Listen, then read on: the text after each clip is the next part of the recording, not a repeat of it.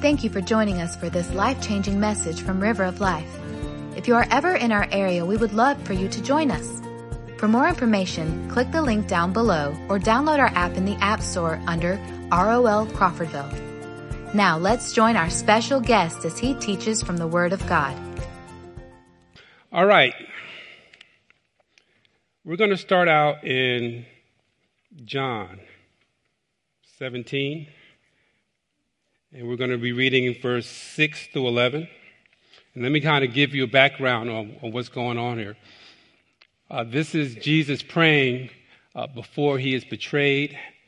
And he is praying a very heartfelt prayer to the Father. And we're just going to start from 6 to 11 for right now. NIV is fine.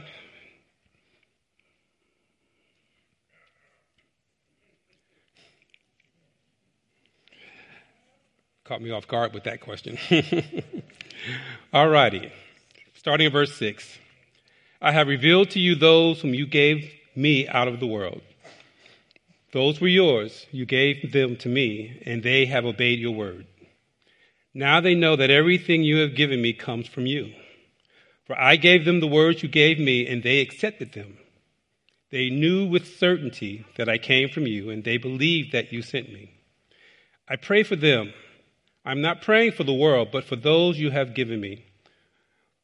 For they are yours. All I have is yours, and all you have is mine. And glory has come to me through them.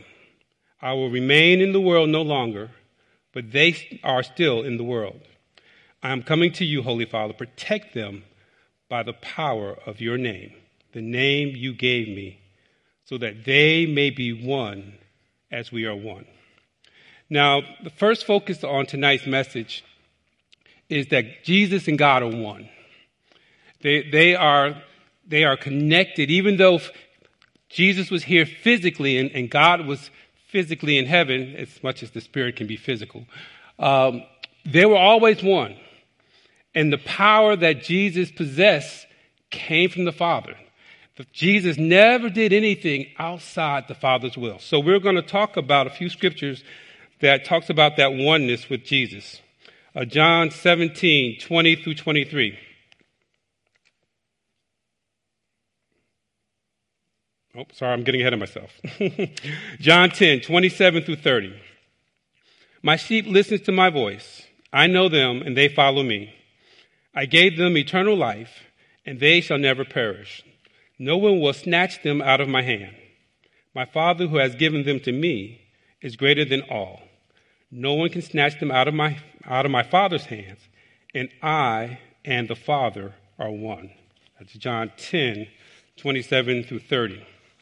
The next one that talks about this oneness with the Father is John 14, 9, 11. And Jesus answered, do you know me, Philip, even after I have been among you such a long time? Anyone who has seen me has seen the Father. How can you say, show us the Father? Don't you believe that I am in the Father and that the Father is in me? The word I say to you, I do not speak on my own authority. Rather, it is the Father living in me who is doing his work. Believe me when I say that I am in the Father and the Father is in me, or at least believe on the evidence of the works themselves. All right, one more. John 6, 35 through 40. Then Jesus declared, I am the bread of life. Who comes to me will never go hungry, and whoever believes in me will never be thirsty. But as I told you, you have seen me and still do not believe. All those the Father gives me will come to me, and whoever comes to me I will never drive away. For I have come down from heaven, not to do my will, but to do the will of him who sent me. And this is the will of him who sent me, that I shall lose none of those he has given me, but raise them up at the last day.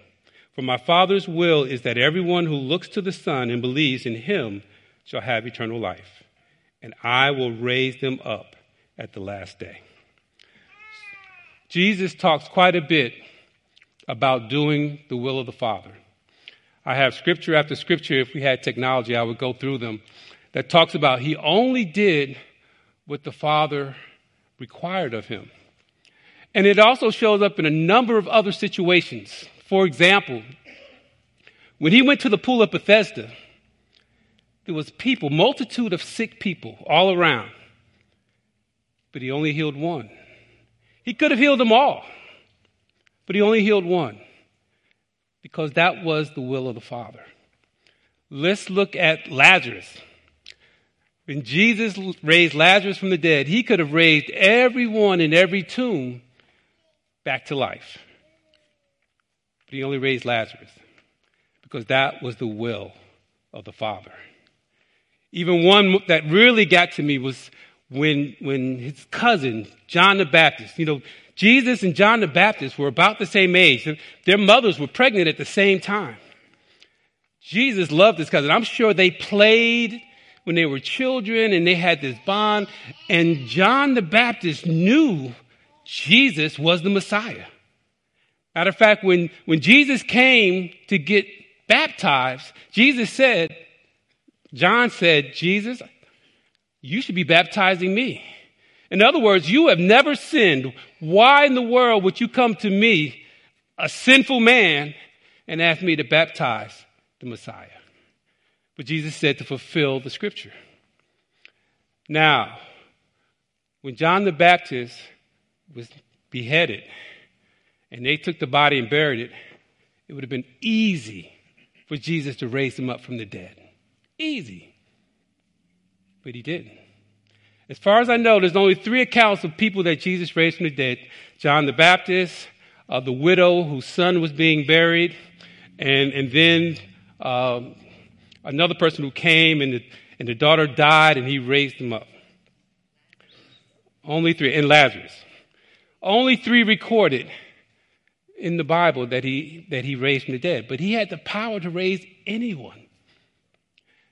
And we ask ourselves why? Because it was the will of the Father. Now, an even harder one. When it came for time for Christ to be betrayed and go on the cross, he's in the Garden of Gethsemane and he's praying to the Father. And he's saying, Father, if possible, can this cup be taken away from me? Yet, not my will, but thy will be done. He prayed that prayer 3 times. And yet he said, not my will, but thy will be done. See, there are a lot of things Jesus could have done that he didn't. And there was one thing that he really did not want to do, but he did. Because it was the will of the Father.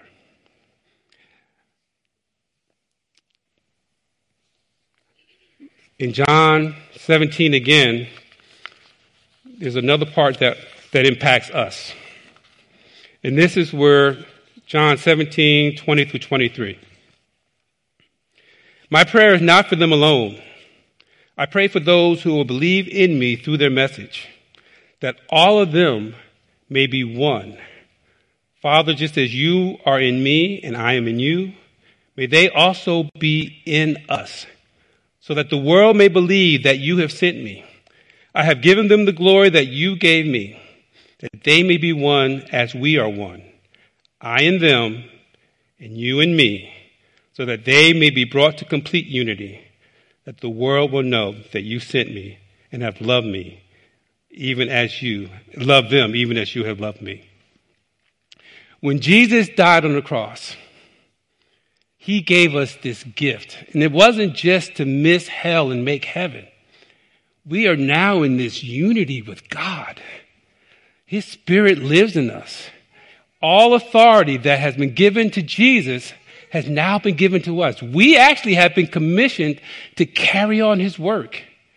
He tells us to go forth and heal the sick and cast out demons and make disciples.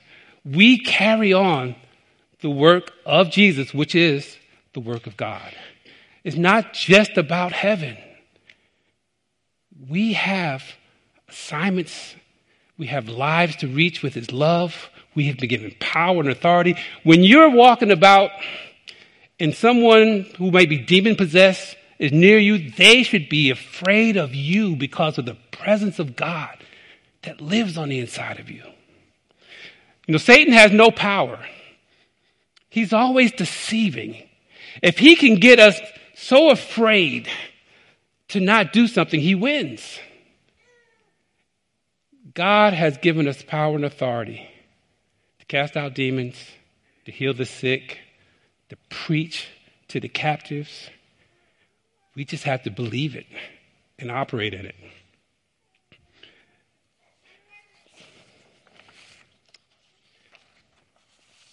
Technology is a great thing when it works.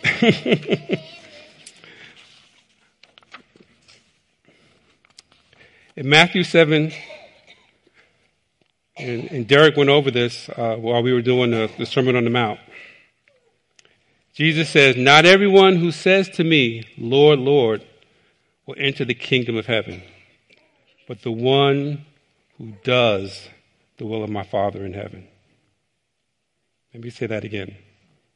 Not everyone who says to me, 'Lord, Lord,' will enter into the kingdom of heaven, but the one who does the will of my Father who is in heaven. On that day, many will say to me, 'Lord, Lord, did we not prophesy in your name, and cast out demons in your name, and do mighty works in your name?' And then will I declare to them, 'I never knew you. Depart from me.'" All power and authority has been given to us. But just like Jesus, we don't have the freedom to just do whatever we want to do. Just like Jesus, we have to obey the Father. And those who obey him are his children. Those who obey him will experience the fullness of what God has provided for us as his very own. So, let's go back to that eagle in the nest. How many has been told to do some things that you haven't done? How many of us, God has given us assignments and tasks and missions, and we have failed to do them? Whether it's because we were afraid, whether because it was too hard. Every one of us are vital to the kingdom of God. Every one of us has assignments. There are people who desperately need what we have. And God is counting on us to deliver it to them. Again, we're not trying to miss hell and make heaven. When you receive Jesus as your Lord and Savior, he gives you a new heart, a heart that just loves people. And that heart, when it imagines someone being cast out into an eternal darkness, never, ever again to be in the presence of God, that should break our heart. That should break our heart to the point where whatever it takes for us to minister to them, we'll do it. No matter how afraid we may be that somebody might say something to us because we're talking about Jesus at the workplace, or we're talking about him in the schools, the image of someone in an eternal hell should compel us to go past the fear. Yes, we are in a world where Christianity is not popular. There's a lot of persecution. But the most important thing is to do the will of the Father. Do it afraid if you have to do it afraid. But do the will of the Father. Let nothing hinder you from accomplishing what God has to accomplish. Remember, he will never leave you or forsake you. Wherever you are, he is with you. He will empower you to do those things that you think you can't do. There are some of us that have neighbors that we've lived close to for years. We've never talked to them about Jesus. We've never invited them to church. We've got coworkers who we've never talked to about Jesus. I want to encourage you this week, as the Holy Spirit starts to work on your heart, be bold. Be courageous. God is with you. He'll help you through. Amen. I'm going to pray. I'm going to pray that this message will compel all of us to do the will of the Father. There's a world that needs us. Let's make ourselves available. All right. Father in heaven, thank you for your love. And Father, help us to embrace that love. And in return, help us to not only just love you, but love all those around us. Love our brothers and sisters in Christ. Love the lost. Love those who the world has rejected. And we know as we love them, we declare we're your children. Jesus, you tell us clearly that you will know my disciples by the way they love one another. Father, I pray for strength for those that may be shy and afraid to be bold for you. I pray for supernatural strength for them, and that all of us will be encouraged to do your will. We ask all of this in Jesus' name. Amen. Thank you all. Thank you again for watching our message from River of Life. If this message has touched you today, or if you need someone to pray with, please contact our office at 850-926-1200 or email us at info@rolcrawfordville.com. We also want to encourage you to visit us Sunday mornings at 10:30 or Wednesdays at 7 p.m. Please visit us at rolcrawfordville.com for more information and directions.